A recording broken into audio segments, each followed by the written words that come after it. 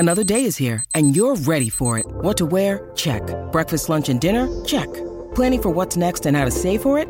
That's where Bank of America can help. For your financial to-dos, Bank of America has experts ready to help get you closer to your goals. Get started at one of our local financial centers or 24/7 in our mobile banking app. Find a location near you at bankofamerica.com/talktous. What would you like the power to do? Mobile banking requires downloading the app and is only available for select devices. Message and data rates may apply. Bank of America N.A., member FDIC. For the title, Lampard, it's 2-0. It's Chelsea's championship. And 50 years of waiting have come to an end. It's Lampard. Comes out. Unbelievable!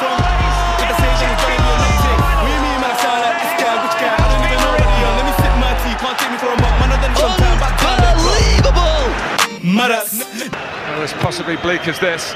Drogba! Never ended up in McDonald's, and I haven't had a trophy in a long time. Not the fault that I played for the Gunners. Okay, hello and welcome everybody to another episode of Chessy Hour. I am your host, Daniel Soft, and we've got, it feels like a little bit of a gargantuan. I don't even want to blow up the spot too much, but we got Babs on. What are you saying, Babs? I'm not too bad, man. I'm not too bad. It's been a while, man, but I tell you, return home, man. It's been a while. Babs, you got fans. People saying, when are you going to be in the next pod? I see it. Hey, man, I'm just trying to be like you, man. Hey, and representing on the main pod, always appreciate that. And then we got Meads. What are you saying, Meads? What's happening, man? I can't complain. Yeah, I feel like the audience are going to be blessed. Like, you know what I'm saying? Got Meads and Babs. Haven't heard from you because obviously busy, but it's all good. How you doing? Yeah, honestly, been super busy, but I'm glad to be back. I need to talk my shit. Yeah. So, this is the Gargantuans. We got Gargantuans on, but obviously the whole cast is Gargantuan anyway. But the good thing is we got the gold badge. We got the Club World Cup. That was the one that was missing. And I'm feeling happy about it, but I'm not sure I'm allowed to be happy because people like Craig Burley were saying that we're not allowed to celebrate the Club World Cup. He's supposed to be a Chelsea guy. I don't get this dynamic, but I'm throwing it out to you first, Babs. Like, how happy are you for this win? Or is it just like it's just a minor? Hey, man, I'm happy, man. Hey, listen, I don't know, you got to get your drip up, man. You got to get your drip up. Like, you can't be a big club without that gold badge. And now we've finally completed it. We finally completed the trophy haul. So it's no longer first to win X, Y, and Z, but it's going to be about multiples now. You know, when we talk about the Champions League, we don't talk about the Champions League. We talk about, is it 2012? Is it 2021? You know, talking multiples. We get confused. We get confused. Hey, we get confused, man. Which one should I get confused with our success, man? So obviously, if there's any haters out there who don't understand that, hey, you're going to have to get used to it, man. You're going to have to get used to it. And the thing is, this is an exclusive club, so I don't understand why you can't celebrate being it. This is not like you have to win the Champions League to win. You know what I'm saying? It's not a baby thing. It's not, we won the Europa and then we won the Super Cup. You know what I'm saying? So, Meads, what are your feelings on this gold badge? Well, you lot know I've been very, very vocal about this gold badge being missing from our... It's from us. Yeah. Our kit has been longing. I've been longing for that gold badge. And obviously after 2012-2013 season, I thought that would probably never happen again because I didn't actually know if we'd win the Champions League again. Such is our journey and how our journey to getting it ever came about. So when we didn't win it against Corinthians, and Torres was missing those sitters, I thought it was game over and we'll never get the badge. But obviously under Tommy T, I always felt that we'd have a chance. And do you know what it's done? Like where people like Craig Burley, he's just a nonsense and he's got his own agenda, but it shows it highlights the quality of leagues around the world, and two, I think you can only call yourself world champions. It's not like those American sports where they call themselves World Series, world champions. They're only playing American clubs from North America, but we're actually playing global teams that have won their respective super competitions. And honestly, to be honest, the final was pretty difficult. It was dramatic, which I liked, because I just didn't want it to be a foregone conclusion. And to be fair, if you look at previous finals, they've never really been easy wins for the European teams. Yeah. So, yeah. Do we put more respect? Because when people talk about the Brazilian league, like even leagues in Europe, we dismiss them. Yeah. Like, most people, it's like, if it's not Premier League, I dismiss it. So the leagues outside, like Brazilian League, even though we get all the talent from Brazil, we struggle. Like, and to be fair, you mentioned Torres missing. I must have blotched out my memory because I can't even remember the game. But I know that I expected to win that, and we lost.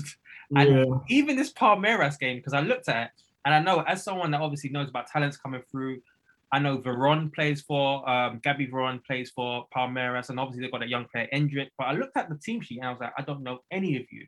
So again, I kind of expected, even after the Al Hilal game, which didn't really, I thought that we might blitz them. Yeah. But we didn't blitz Palmeiras. So the next question I want to throw to you, is it more us or is it them? Is it that actually at this point Chelsea are in a good point and that's why we're not blitzing the team, or is it Palmeiras is good? Obviously, we don't know too much about Palmeiras, so it's difficult. But just from your initial feeling, from the game, I think it's a bit of both. I think the game they showed a lot of tactical organisation and discipline. Their pressing was absolutely insane. Their pressing was insane. So the team had to play at a super high intensity, which again was pretty impressive. And I felt that Chelsea kind of dominated the game, but they were so good in transition. They were always a threat. So I think it was a bit of both. Obviously, a fire in Chelsea that isn't necessarily quite toothless up front in the attack would probably put them to the sword. But they will still always carry a threat on the counter. They're very, very dangerous in that regard. So like I said, it's a bit of both. I wouldn't put it all the way down to Chelsea being superior, but they definitely pose a threat. All right, let me throw that same question to Babs. Babs, what do you think? Is it more us, or do you think it was actually, let's put some more respect? Because not just this game, obviously they beat us, and like me said before, most of the games aren't this, like it ain't 4-1s, etc. Obviously, we can think to the Santos Barcelona one, but what's your thoughts on it, man? I think it's quite reminiscent to like how we looked at ourselves, last season, the underdogs.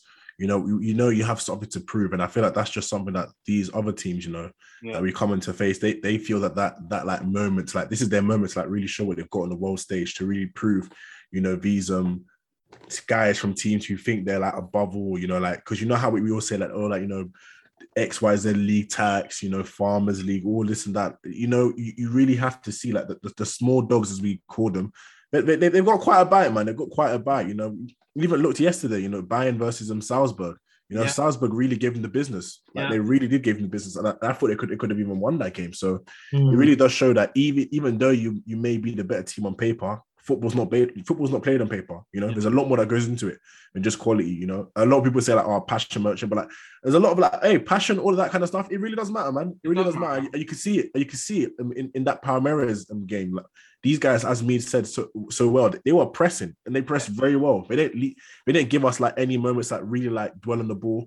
And it really just took like a moment of brilliance for us to really get that first initial goal, and then obviously the penalty later on. So I think we've got to give a bit more respect, to these. I didn't want to call them smaller teams, but lesser known teams. I used to watch the Brazilian league, and I think Meads, this is one of our first conversations, our first big ones anyway. And I was like, everyone's like, oh, what Neymar's doing, he can't do in the Europe. I was like, you don't watch, like these guys are kicking him. It's not like they're letting him doing it.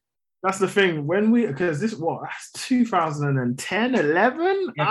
We got years, man. We got years. A time ago. And I remember I definitely was one of those initially, because it definitely was just pure blatant ignorance, because you have this idea and you're just seeing compilations and you're seeing him taking an absolute piss out of defenders.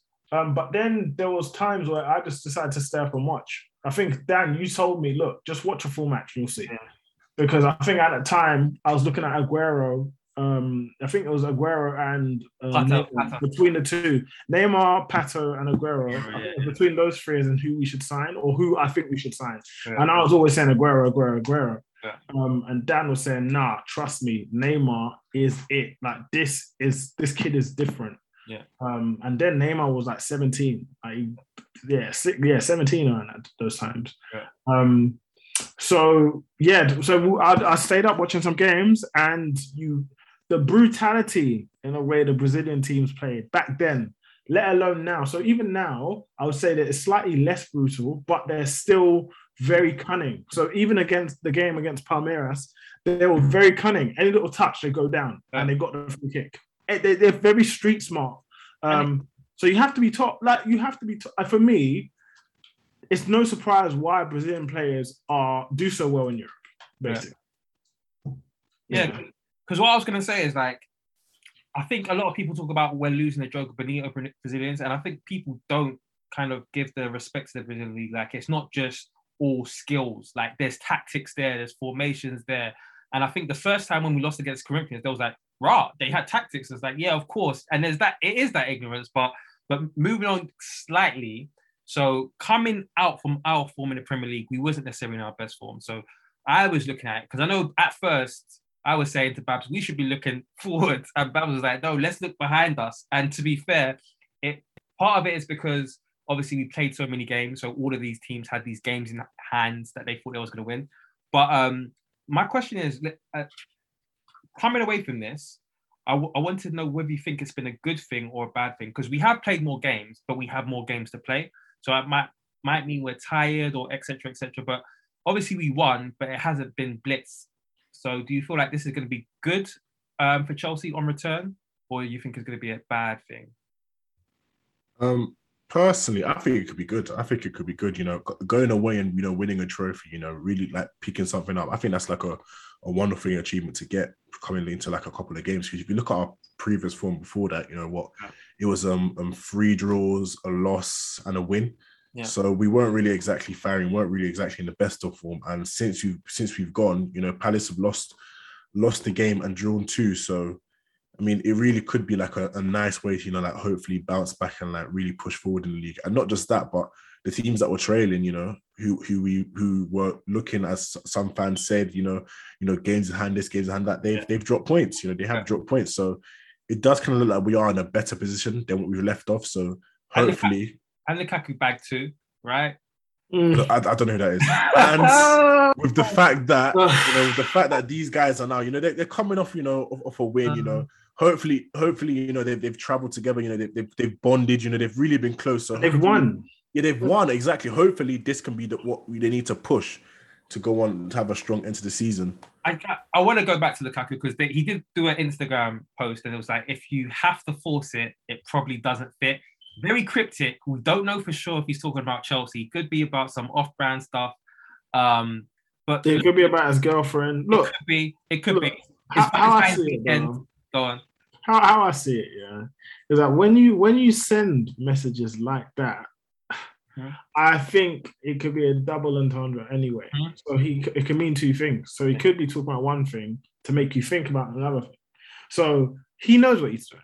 Yeah. I think he knows what he's doing. He's done a few things like that, and you're just like, well, okay, bit cryptic, but like when you said his name just a second ago, I shuddered. Like, you know what I mean? I was like, we've got this problem again. You know what I mean? Like, it's not even like I'm tired of it. Like, but at the same time, he scored 2 goals. 2 goals. It's a talking point, I guess. It's just, I just want him to go, man. Honestly, he helped us get that goal back. You said that you wanted, man. Yeah, honestly, thank you so much for the goal bag, but sayonara, I'm good. Honestly, I'm good. A golden goodbye. Because honestly, I find it difficult for him to just not even like, I don't really rate him as a footballer anyway, but just after the comments, like, I just don't rate it. I don't rate it at all. I don't rate it. I appreciate players and people having confidence in their ability and themselves, but those comments, man, that's weird. Man, a great, as you said, that confidence, man, a great quote from another touchline member, man. He said it very well. Don't mix your ambitions with your reality. Yeah, it's just a mess. So I just want the season to be over, and hopefully, if we can shift him, then great. I don't know, and I want to ask you this question, Dan. Okay. Do you think that he could potentially improve going into the next, I guess, set of games for us? Do you think he can improve us in the attack? Improve us in attack. For me, like, I didn't want him at Chelsea in the first place, but I've still put him in my 11s just because when it comes down to it, I like goal-focused players. And this is why I didn't want him, because it's like I don't like the idea of him in attack. But when it comes down to when I look around and I'm thinking, okay, cool, maybe Lukaku doesn't shoot as much, and I think that's an issue with us. We don't have people that pop it off. But at least with Lukaku, his conversion is better than a lot of our attackers. Yeah. And for that reason, like, and it's weird because he has, like, apart from that one game that Tuchel took him out, he has been playing. And again, just before he got injured, he went like 7 games without a goal. And then after all of that debacle, he went like 8 games without a goal. So it's not like you're guaranteed a goal with Lukaku either. Like, away from all the fact that he doesn't press that much, a lot of his game is very static. It's like, yeah, cross the ball in and hopefully he can header it, or, you know, like he can trap it down and swivel and shoot. The goal isn't even guaranteed, but we don't have that many options because we let go of Giroud and Tammy. And if you look at it last season, they were the only people that was really shooting for us. And obviously Kai is like Lukaku in terms of he doesn't necessarily get that many chances, but sometimes Kai will have those games where he gets a lot of chances, but his finishing isn't like Lukaku. So yeah, currently I'd have to play him, but for me as well, you play him because hopefully it's a shop window thing. And maybe even if you can't sell, you loan to Atletico because Atletico love loaning strikers for 2 years. And maybe that. But I feel like really and truly we need goals. We need goals. So yeah, I've always said play him. I don't. You know what I'm saying? It's still that but yeah. What about you, Babs? Well, you might have known my thoughts, man. You might have known.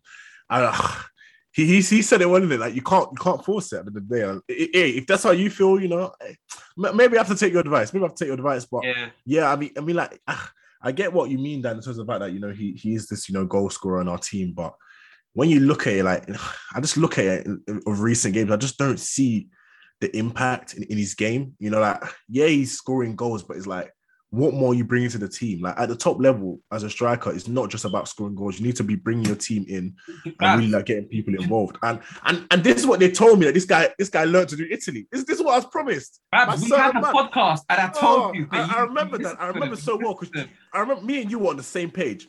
And obviously, I don't watch anything like that. So when I'm being told, you know, I think he's changed, I'm like, okay, you know what? All right, you know what? Maybe I'll see, you know, why not? I mean, you know, when you watch the first game, you're like, okay, you know. Babs, can you just please specify who? Because I know Premium is listening. Boy, hey, it was indeed Freeman. I just want to see, we haven't seen him in a while on the pod, you know. Since Lukaku Debaku. Since Lukaku Debaku, he's not doing it. Yeah. But he's got time to show you around that Muffy Coast still. Yeah, but he doesn't want to do the pod. It's a nasty guy. But on a more serious note, I'd rather just, you know, just put him to the side and just try something different. You know, like I don't like that idea of like having a team whereby our front, we're not pressing from the front. Like you look at all the top teams, they have it to an element. I don't mean like guys just running around ahead of chickens, but you see these guys actually engaging the press and like allowing you to win the ball high up. And that's what was like a big part of our team, you know, last season. And it was what made us so successful, especially against C. And the moment we drop it, you know, is seemingly, you know, going downhill. I feel like it's such a difficult situation because when it comes down to it, as Chelsea fans, we've just had to endure this so many times in terms of rather than just solely focus on let's win this game, let's try and win the league. It's also let's try and fit in this 150 million, whatever. Like let's, you know what I'm saying? And it derails us so much. Whereas it's so difficult to win a league, you can't think about let's make this player work. It should just be about let's do everything we can to win. Mm-hmm. But one thing I do want to talk about quickly with Lukaku is because I know that there was talks about him not trying and being bad for the dressing room. I did see like in that, maybe in front of the cameras anyway, he did seem like he was encouraging them, and it did seem like, you know, a lot of people say he's down tools, but in this, I don't think it's necessarily showing that he's down tools. So it looks like he's at least trying, and that's something. I feel like people are forcing it with that stuff, man. Like every day, I'm seeing like videos of like Lukaku, and it's like, come on, man. Like now you guys are taking it a bit too far. Like celebrate, bro. Like I even remember the City game with like the shoelaces thing. Like that was bad, but Aspie did it as well. You know, like it's not really like the first time you've seen players do that. But I just feel like when you put yourself in that situation, as I said in the main pod, you know, when you do things like that, everything's going to be microanalyzed. The good parts of your game, the bad parts of your game, you know, things off the field as well, like with this Snapchat, You know, like, hey, everything's gonna be. I don't even know why big man like uses Why do you on Snapchat? That's another issue. Lukaku's such a weird character. He reminds me of Kanye, but just quickly on moving from one big expensive maybe albatross to another. Well, actually, Kepa, obviously the second highest expensive player, done well in the tournament. Obviously, Mendy came back after winning the African Nations to also win the Club World Cup. But Kepa as a backup has done well. Yes. Now, apparently there's interest in him. It's an expensive backup. Yes. So, Needs, what are you saying? Do you feel like, actually, let's keep him around as a backup? Or Bro, a £72 million backup with a 7-year contract is not something that we should really be looking to keep on our books. It's not it. He's our second most highest paid player as well. I'm sorry. Wait, he's our second? Yeah, I think he's paid. Now Lukaku's there. But I think he's paid. I think it's Lukaku, Kante, and Kepa. Werner's on a lot. Wow. Werner's on a lot of money as well. Yeah. So they're on big money. I'm just like, no, it don't make any sense to keep him. But that being said, he hasn't been dreadful. He hasn't been dreadful for a little while. He's been good, man. He's been good. I wish him all the best. I would say that goal against Man City, Mendy saves it. Mendy gets there. Confirmed. But he's been, other than that, I think he's been faultless. And even that's a bit harsh. But yeah, I still think Mendy gets there. All right, cool. So just quickly on this one, Jorginho, I think, started the first half against Al Hilal, didn't play the second half, and it almost like we lost control of the game. And I know in the Palmeiras game, I feel like we did dominate, but what was interesting for me is it almost seemed like Thiago Silva took up the Jorginho role. And you know when you said they counted so well, it's because before Thiago would be deeper, but because he had to be forward for the Jorginho role, because it didn't seem like Kovacic or Kante was doing it, it seemed like we was a bit more vulnerable. So my kind of question is, because like I think we can reflect on a couple of times where I remember the Arsenal game under Lampard, Jorginho came on at halftime, changed the game.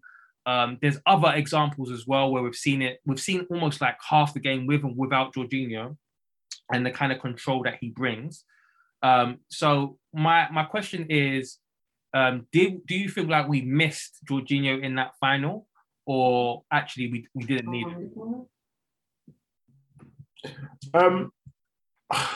Yes, I think when watching the game, I was saying that after the first half, I was like, it's not that we didn't have control. I think we kind of controlled the game, but it was just that those transitions were a little bit troublesome, one. Two, I just think that the passing wasn't really incisive enough. Yeah. And it's not that Jorginho unlocks all the time, but he does try and find that ball over the top.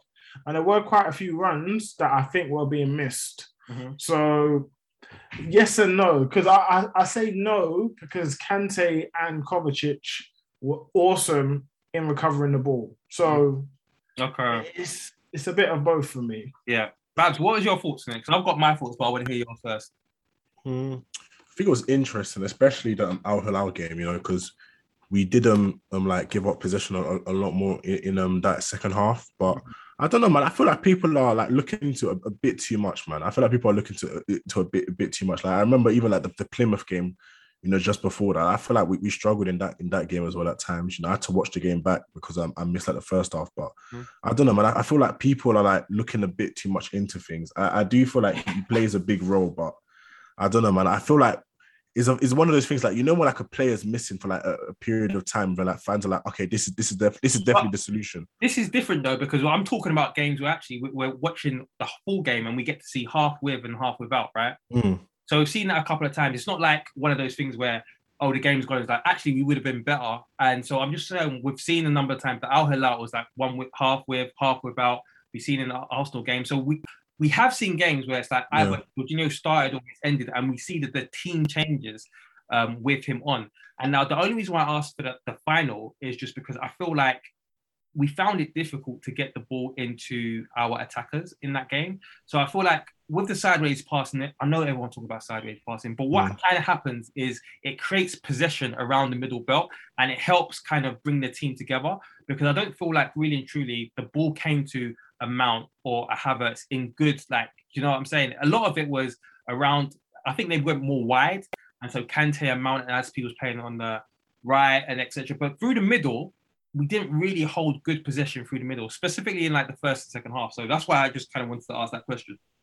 Yeah, it's interesting because even with that, right? So like when we were playing, with our full strength squad, if you looked at a lot of our progression, it was coming from like our wing backs. I mean, whereas in that game, it was obviously like it was Cho and Aspi. So like a lot of it was like coming down the left in terms of like the build up. So like I do get that in terms of like the ball struggling to get there. But like, even then, right, I think another problem was just like, as Mead said, they pressed so well, and the shape that they did, it was actually pretty smart. So that when they dropped us that 4-5-1, they kind of like tried to like outnumber our midfield. So they tried to keep it like compact, like try and force us out wide, and it did do quite a good job. But I do get your point in terms of like getting the ball into the attackers, and I guess that's probably something that Tuchel's probably going to have to like think about as well, because obviously you don't want to just like rely on like one player to do that. So I didn't like our attacking performance in that game. I know like we're supposed to be the aggressors, and that's part of why I brought up that question, is because really and truly we weren't attacking through the middle. Now, I think if we were a better team, if we were the Chelsea that like was, because don't forget, we won the Champions League not by playing shit football. Yeah, we dominated. We dominated, yeah. We dominated, and we played well. And obviously we weren't just playing long balls or wide, we were playing through the middle of teams as well. Now I know that obviously Palmeiras was defensive, but Atletico Madrid were defensive too. Yep. So yeah, there seems to be some sort of regression as well. That obviously that is part of the reason why our season hasn't been too good. But the next kind of talking point I want to focus on is Hudson-Odoi, because I feel like during the match a lot of people talked about his dribbling, and I think it's because he didn't beat players. He did obviously create the goal, and I think actually one of the only kind of repetitive creation opportunities was Hudson-Odoi's crossing into the box. So I kind of wanted to get your feeling on Hudson-Odoi in that game, and we'll start with Meads.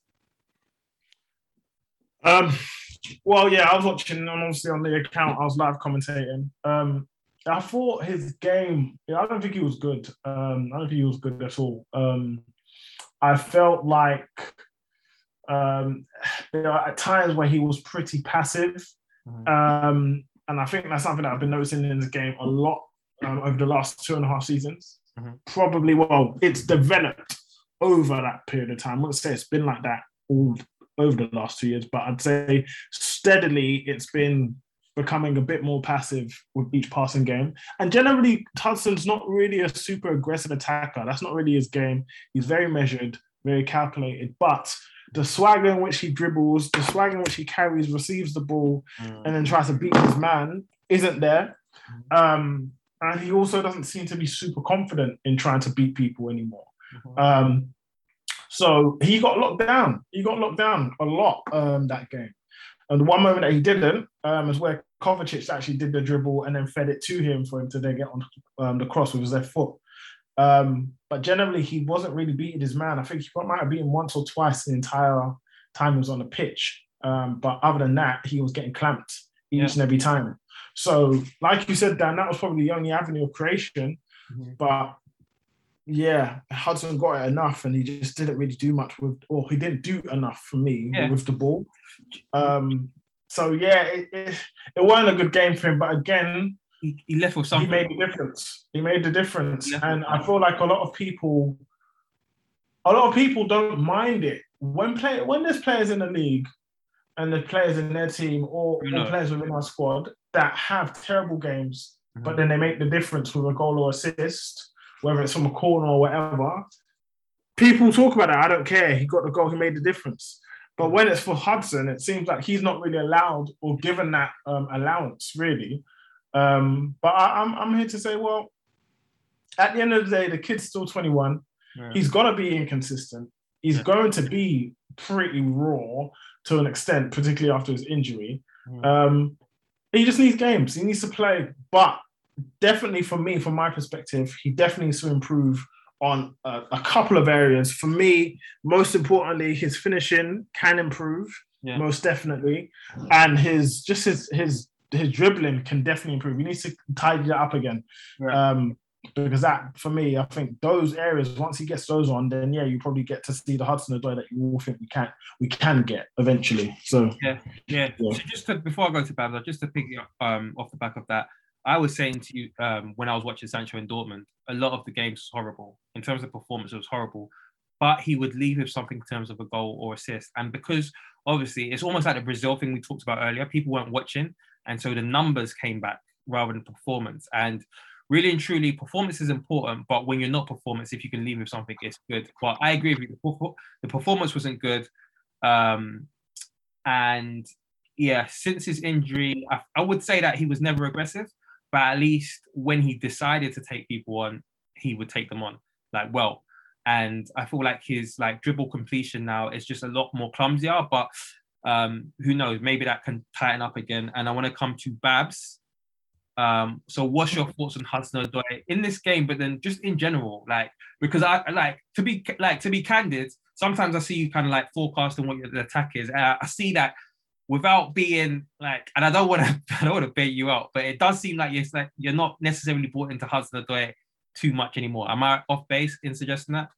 I think you're off base. Okay. For me personally, right, I look at it like this, right? So when I've watched that game, when I'm looking at the wing backs in particular, normally when we play, our tens normally tuck into the midfield, and they'd also be able to interlink with the guys that are playing out wide. But in that game, they didn't do that. No. So I wasn't exactly surprised that he struggled. Same for Aspie. Yeah. So when people are watching, they're gonna expect to see magical things, similar to what you did against Spurs. And I feel like that was a similar game whereby you see Sarr, who was a solid defensively, he's a solid defensive fullback, but when it comes to coming forward and just simply offering width or even offering the inside run on the underlap, he doesn't really do it. So what ends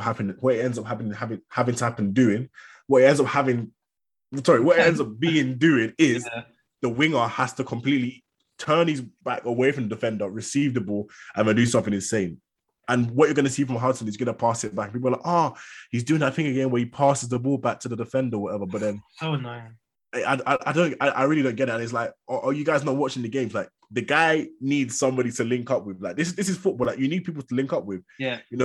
Another winger that people were clowning, last season, the season before, was Vinicius. I remember it. Even me, I was part of it. I was like, yeah, this guy's an amazing guy when it comes to 1v1s. He's a decent creator, but in terms of finishing, he's not it. But then you look at it, right, this season especially.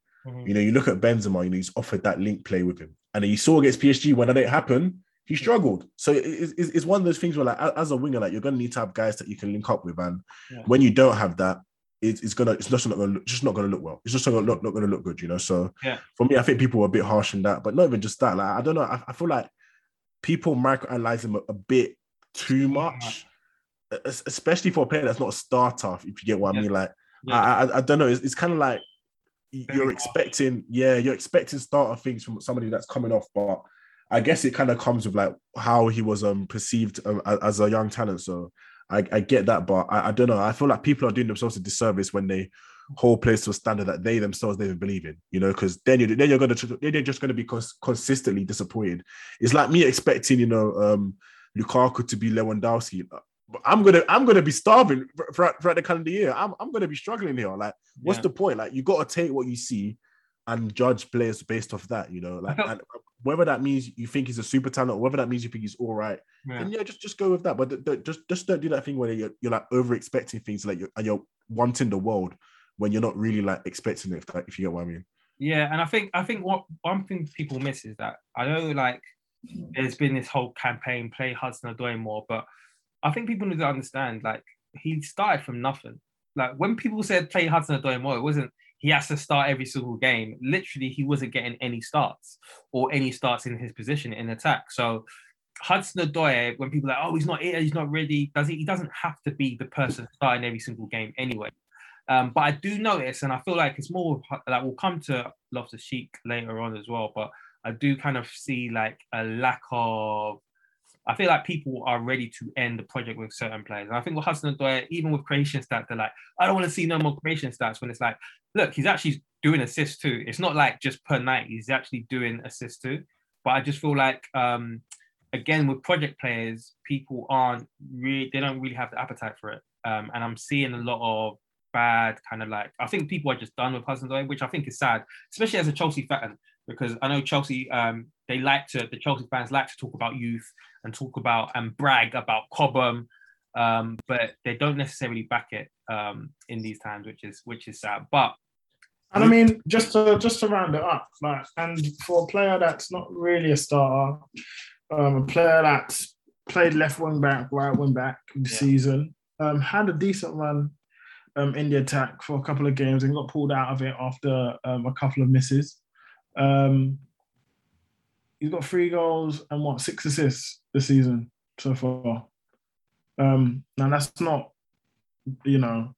setting the world like numbers, but he's already besting his numbers from last season, which is easier to do because he's playing more games. But I think people, their patience, it's kind of telling. It's kind of telling, really. Yeah. Their patience for certain players in comparison to others is pretty telling, to be perfectly honest. When you look at Sancho, who's supposed to be the production machine, come to the league. And don't forget, this is the first season that Hudson's getting significant minutes as well in the Premier League.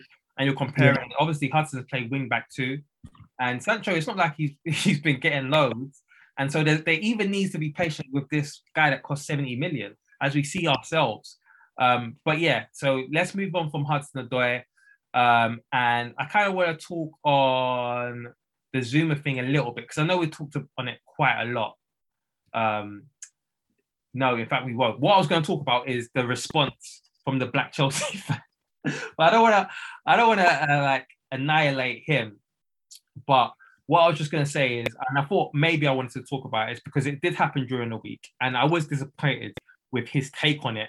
And the reason why I was disappointed is because before I clicked the video, I kind of was like, this is not going to be what I think it's going to be. I knew what I was getting. And it's so disappointing because it almost kind of brings out a truth to the stereotype about the Black Chelsea fan. So I don't know. I just wanted to ask, because I know, Babs, you kind of already talked about it on the main pod, but Meads, what was your thoughts on this kind of like whole defending or the animal thing over bringing racism into it? What was your thoughts on it?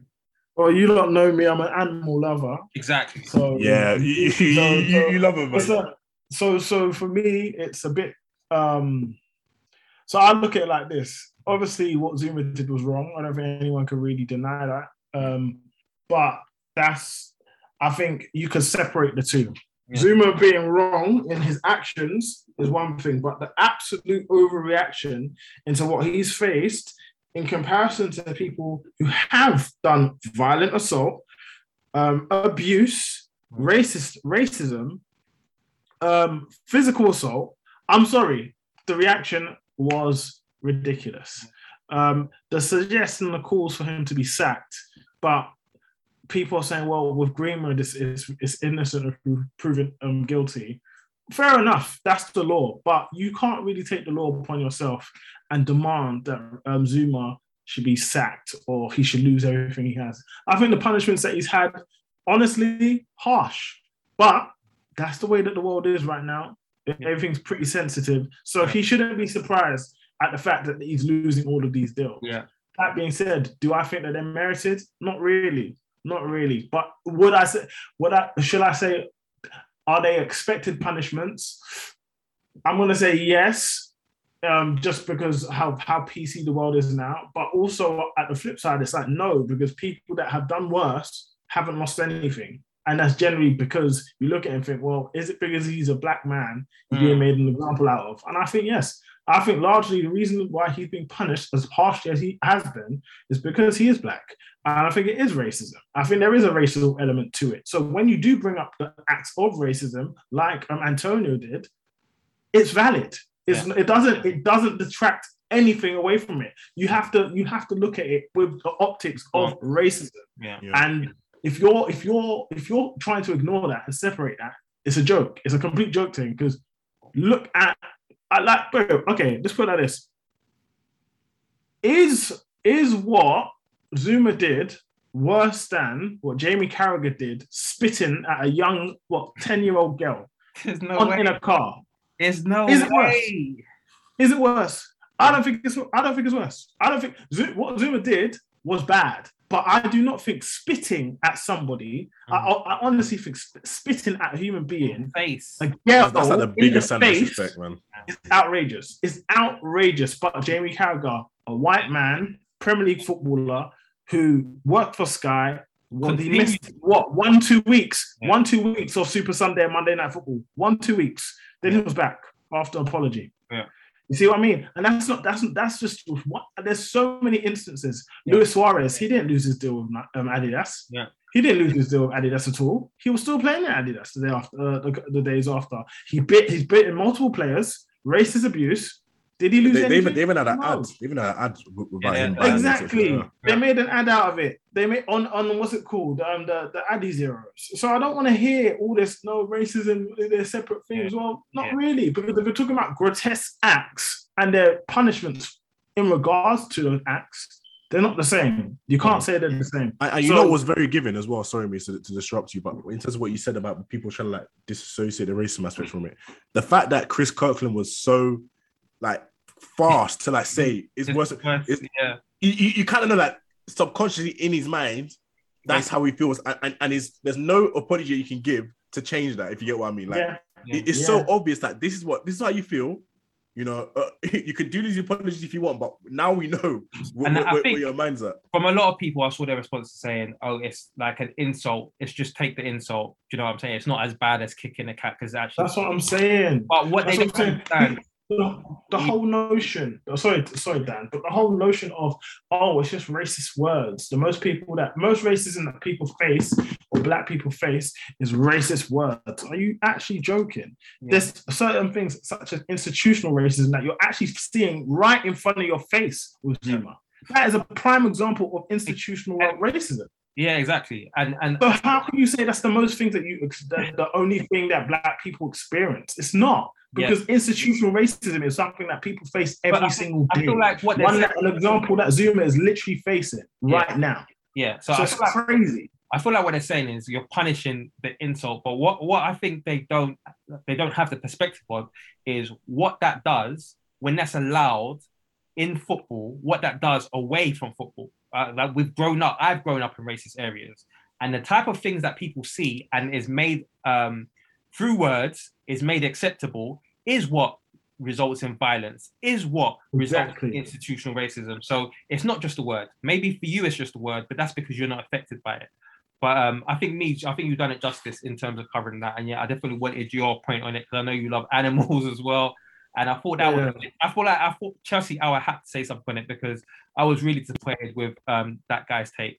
But moving on, RLC is back from injury, and I kind of referenced it earlier. I feel like a lot of Chelsea fans are just done. There's that, but then they're like, and I've seen it before. It's like, oh, he's 26, therefore he's expired. No more chances. He hasn't figured it out. What are we doing? Sell him. What's interesting for me, and I just wanted to talk about it because obviously I watched I think Babs, did you watch it as well? Napoli play Barcelona. Yeah. And Anguissa was playing. I thought Anguissa looked fantastic against Barcelona. Obviously, not the same Barcelona, but Anguissa and RLC was in the same Fulham team that went down. And I know initially a lot of people didn't even want him to be part of our squad because he went down with Fulham. But this is how I feel like how quickly fans forget. Because I think if you take RLC's body of performances this season, he's shown that he's been of very good use to our squad. Yes, he had a down period, but what player in our squad don't have down periods? But for some reason, the down period for RLC means that now he is disposable. So I just kind of wanted to get your opinion first, Babs, on RLC. Obviously, he's back from injury. Tuchel, for what it's worth, when he talks about RLC, he says that he holds him in the highest regard. And he kind of referenced it before when people were talking about maybe him going on loan to Everton. But what's your thoughts on RLC and how he could be useful to us? And obviously, I think his contract, maybe he's got like 2 years left or whatever. And so what do you see him having a future at Chelsea, or do you want him to have? So we'll go for you first, Babs.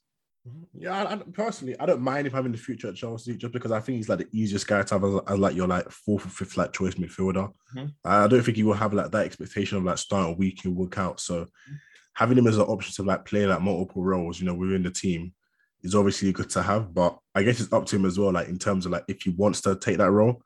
I think it's interesting because, you know, if you have like Conor Gallagher coming back in, you know, you've got Gilmore as well coming back in. It's like a question of like what happens with them as well. So I kind of get why people like where people's minds are in terms of like that situation. But I don't know. I think if he were to like critique his games, I'd understand it. But I feel like people are doing a thing whereby like they're kind of like, oh, you know, he's at X age, so you know the goods have expired. You know, like it's the 31st of the month. You know, the bread's expired. You got to throw it out. I feel like people are kind of like doing that, and it's like, oh, you know, hey, look, you know, we got the whole meal vegan bread coming in, you know, in Conor Gallagher and Gilmore. So like, you know, they have to come in, they have to replace him. But I don't know. I feel like people need to be a bit more, you know, a bit more measured and just see what Tuchel wants at the end of the day. Because personally, I wouldn't mind if he leaves. You know, I'm not really like as like I don't really hold him to like a certain affinity, so I don't really mind. But at the end of the day, it's up to what Tuchel wants in it because he's the manager and he's going to decide how the squad sit out. You know, if to go and actually challenge on for the league. So if he wants us to stay, I'd understand it because obviously he'd be that like 4th or 5th choice midfielder and it's easier to do that. But if he was to leave, I'd also understand it. Yeah. Okay. What's your thoughts on the RLC situation as is, Meads? Well, obviously, you don't know I'm a big fan of him. In terms of like, I feel like Bab says, like it's a very I feel like his place in the squad is very easy to manage. You know, he's not a player that you're going to depend on for 60 games a season because of such as his body. And I think that he recognizes that to an extent. Whilst he obviously ideally wants to get to a point where he can play 50, 60 games, at this present moment in time, it's probably not feasible because his body does give out on him. And as a result, you get a player like this with his level of quality too, you don't really rely on him. And I don't think he expects that. He doesn't expect to be relied upon. But if you keep him in and around the squad, make him feel included and happy, then that's a great player to have. Those are the type of players that you kind of want to have in and around your squad. So when people, for example, I don't want to digress too much, but people talking about Dembele and saying, oh no, he's injury prone. I'm like, well, if he comes for free and you don't really rely upon him and, you know, you get 40 games of quality from him, then why wouldn't you do it? I see the same here. Same with N'Golo Kante, same with Loftus-Cheek. Loftus-Cheek is a great player.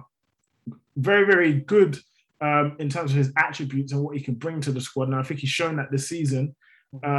So for me, it's a no-brainer. But I think people are, again, too very quick and very excited to move on to something new. And shine the new toy syndrome is going to shine through always from some Chelsea fans. They're looking at the wrong people to shift on, in my opinion. I think there's far more pertinent names and people and bodies that really should be moved on ahead of players like a Loftus-Cheek that isn't really eating into too many people's spaces in the squad. So let's talk about this kind of whole midfield area because I want to kind of give their side of the argument the full weight because I'm not necessarily got someone that could really express it on this because I don't know. But from talking on Twitter and from listening, it seems like the whole idea is we have one DM. And so we need to, number one, have more than one DM because apparently Jorginho is the one that's the sitter. And so we need someone else that can be the sitter. And Cover can't do it, Kante can't do it, RLC can't do it, Gallagher couldn't do it too. And then Gilmore is probably not going to be coming back. So the whole idea is we need a sitter as well to take the legs off of Jorginho. But then also what they're saying is Kante and Jorginho, their contracts are going up. And rather than give them a long contract to potentially avoid the thing that happened with Oba or all those like Alexis, do you know those players where as soon as they hit 30, then they stop doing well? So they're very hesitant to give a Kante and a Jorginho long-term contracts, even though they just finished in like ranking quite high in the Ballon d'Or and obviously winning us the Champions League. They feel like it's the right time to move on and to bring in a Rice and Tchouameni. So we'll go back to you, then we'll bounce back to Babs. So ideally, would you bring in a midfielder? And if you would, what profile would you bring in? And also talk about Gallagher in this answer as well.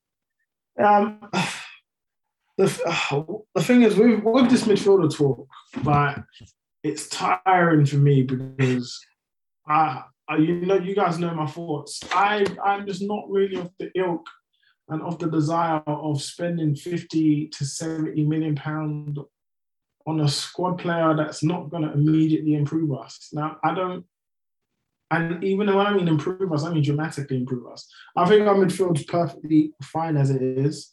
I think that's not really one of the problem areas that we should really be focusing on. And generally, when people talk about one DM, if we're playing a double pivot that plays as a pivot, we've got more than enough there. Like I don't really see it as a super problem area like people suggest, because I see Kovacic and Kante working fine as well.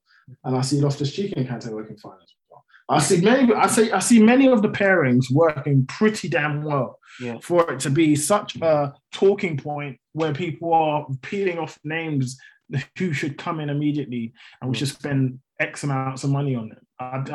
For me, it doesn't really make sense. But do I see why there's an appeal for said players? Yes, because again, people like new things. Also, they're pretty good players. I think Declan Rice is a decent player. I don't think he's a bad player at all. I think he's pretty good. But is he £100 million worth a player? Not for me. Tchouameni, good player. Technically very, very good. Of the two, I'd probably be more inclined to go his way because he's slightly younger and cheaper. But again, do we need him? I'm not entirely sure. Honestly, I'm not entirely sure. Because I was talking to one guy who today, he was saying that, because I said that, and I've always said that Gallagher is pretty much a similar archetype to N'Golo Kante. And I don't think Gallagher will ever get to the same level in terms of ball winning as Kante, but he doesn't have to be. I think like he's a similar archetype, and that doesn't mean exactly the same, but I think they play the game pretty similarly. Obviously, Conor Gallagher, for me, in front of goal, is far more potent, far more confident, technically ball striking a lot better than Kante. But in terms of the aggressive nature in which he could press, win the ball back, recover the ball, his recovery runs, his counter pressing, very similar to Kante. I don't see why. I personally don't see why Conor Gallagher couldn't do a role or stint in the double pivot as a box to box. I don't see why not. I think even Tuchel in pre-season played him there. Every time. So I'm just like, when people say, "Oh no, never," it's the same way with Loftus-Cheek. Remember when Loftus-Cheek, we were saying double pivot for Loftus-Cheek? No way. So I think it's just one of them things where people just already, because he scores goals and people just want to write it off in their minds, but they're not really thinking about what Tuchel will do. They're just thinking in their minds that, oh no, this is not right, it doesn't make sense, so it's wrong. What's interesting is, if we look to, obviously Tuchel's his own man, but Kimmich, obviously he's gone through his issues since COVID, and I read stories this week that Musiala is being groomed for that position. And so that's a kind of indication where everyone is in this country is so quick. No, you need this, and they need to be physical and they need to be ball winning. And Musiala isn't known for ball winning, but I feel like the appreciation of what someone that is good on the ball, quick thinking, good on 1-2. I feel like really and truly, as much as you might want that type of player, maybe Tuchel doesn't want that type of player. We saw that Saul came in. To be fair to Musiala, I would say he is very, very good off the ball. But I guess I think what you're saying in terms of like that physical profile of like that. Yeah, he's not known for ball winning. Guy. He's not known for ball winning, because what if I'm right? A lot of people are talking about an enforcer that is can track people in the counter attacks. That's not what you associate with Musiala's game. And the reason why they're saying they play him there is not because of that. It's because it's what we can offer on the ball. Exactly. So this is what I'm saying, and that's just obviously Nagelsmann isn't Tuchel. And Tuchel's already himself said that, actually, as a full rounded six, especially in the Premier League, you do need physical ability. So it's not kind of dismissing the idea that Tuchel would lack physical abilities on the counter, etc., etc. But the fact that Saul comes in and everyone's saying, actually, Tuchel didn't want Saul. Tuchel can speak for himself. When Saul came in, Tuchel backed it. And he talked about why he thought that he'd be good here. So that just... I feel like that's just too good. I feel like he will talk positively about play in general. Not necessarily, because when so what's the guy called again? When Isak came in for Dortmund, Tuchel, for me, is brutally honest, but when Isak came for Dortmund, he said, listen, I didn't sign this player, but he's here now and we'll make it work.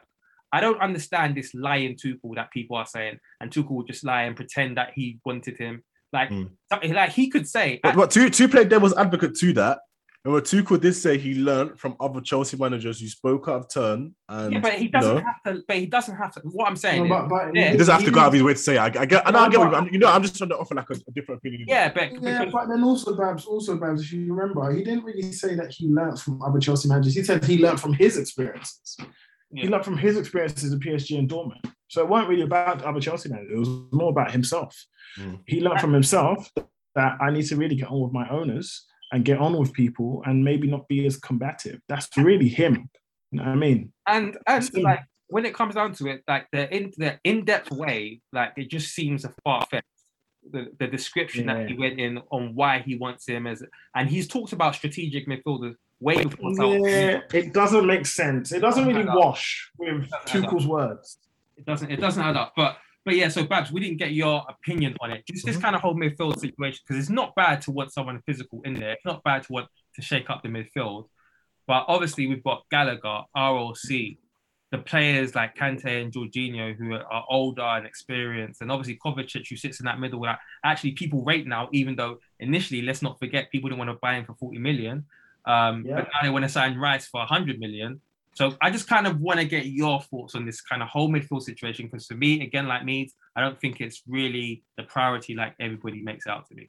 I don't know, but I think it's so weird because like people are like, oh, we really have one DM, but City really and truly only have one DM. Fernandinho barely plays, you know. Yeah. You look at Liverpool, they've got, you know, only Fabinho, and I don't know, and it's weird because then you look at our midfield as well, it's a lot more flexible than Liverpool midfield, because if you don't want to play Jorginho, you just play Kante and Kova, as you guys said earlier, and then you play that. And if you want to go free midfield, you just play somebody a bit more advanced. So like I don't know, I feel like people have like tried to like create a scenario and fit in what they want around, if that makes sense. Yeah.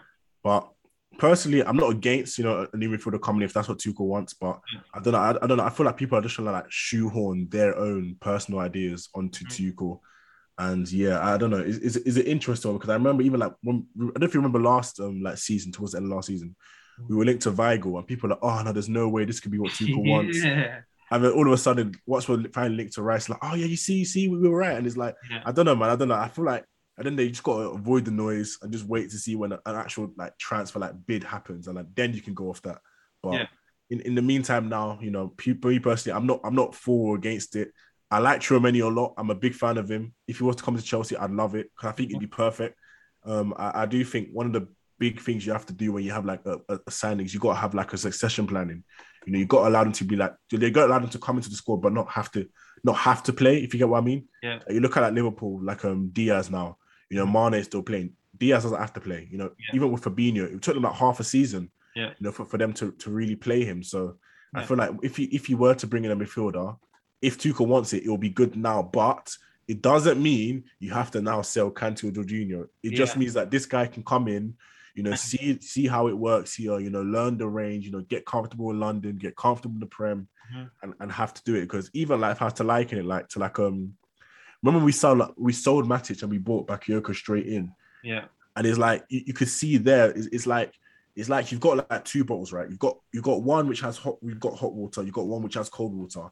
You've poured the hot water out, you poured the cold water in, and now you want to go have a shower. You know, you want to go win the Prem. It's not gonna happen. You know, it's not gonna happen. You got to have patience. You got to let these things manifest and slowly, you know, mix in the two. So if it was to happen, I don't really agree with that like idea that somebody has to be sold. If they are to be sold, so be it. But I don't know. I feel like people have this idea whereby it's like, you know, it has to be this way. It has to be this player.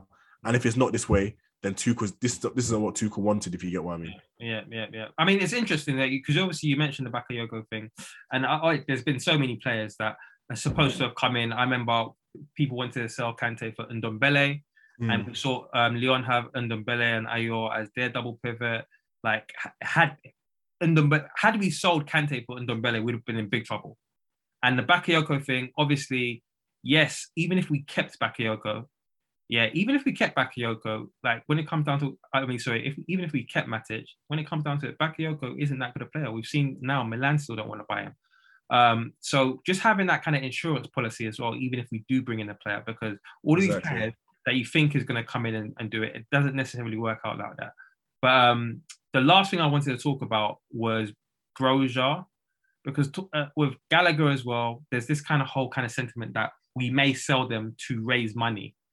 And I wanted to get your take on it, because for me, it doesn't make any sense. So yeah, we'll just get your take on that, Babs, and then we'll finish.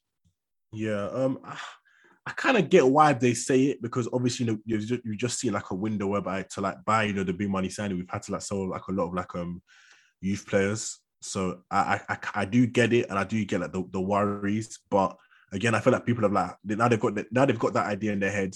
They're not going to move away from it now. We're going to have to sell these guys. Panic stations. Oh no. But I think it's panic stations. That's why. Yeah. So my thing is, when it comes down to it, whether it's Gurhey or any player who's attached to like Tomori, it's not like the manager said keep him, but the board said no, we have to sell him for money. Yeah. Livramento went not because Chelsea wanted to sell him, but his contract was nearly up. Yeah. So I don't understand this situation where, like, the only possible way I can see it happening is if Tuchel says, actually, no, I don't mind if you sell Broja. Exactly. No, I don't mind if you sell Gallagher. But I don't know the situation where Chelsea wanted to keep hold of a player and they've got all the power because there's years on the contract, but they said, no, actually, even though they're going to be good for him. He's literally just signed a new contract as well. So, I don't know. Like, it would have to be that Tuchel doesn't want him, and then you can't really complain about that. Exactly. All right, yeah, cool. That's just been Chessy Hour, man. It's been good catching up with you, Babs. Me's just had to drop as well. Babs holding it down on the main pod as well. Always appreciate it. Chessy 5s as well. We done the first game. They had, listen, I'm going to tell you now, they had West Ham players playing for them. They had illegal players playing for them. We were winning the game, then they got some illegal players, and we drew that game.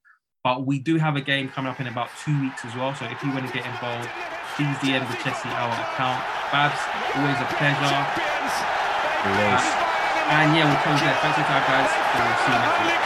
Peace. With danger. And Drogba may never play for Chelsea again. He will never be forgotten. He's in. Just came back from trying to find a way through. Oh, that is magnificent! Magical from Eden Hazard. He may just brilliant run by Hazard. Oh, that is absolutely phenomenal. That's more like Kante. They do threads on Twitter and ranting, doing the most. True say that money is power, so when you get money, keep quiet and ghost. I remember when I shot my shot, but I didn't have guap, so I hit the post. But next time it's a golden goal. Sports Social Podcast Network.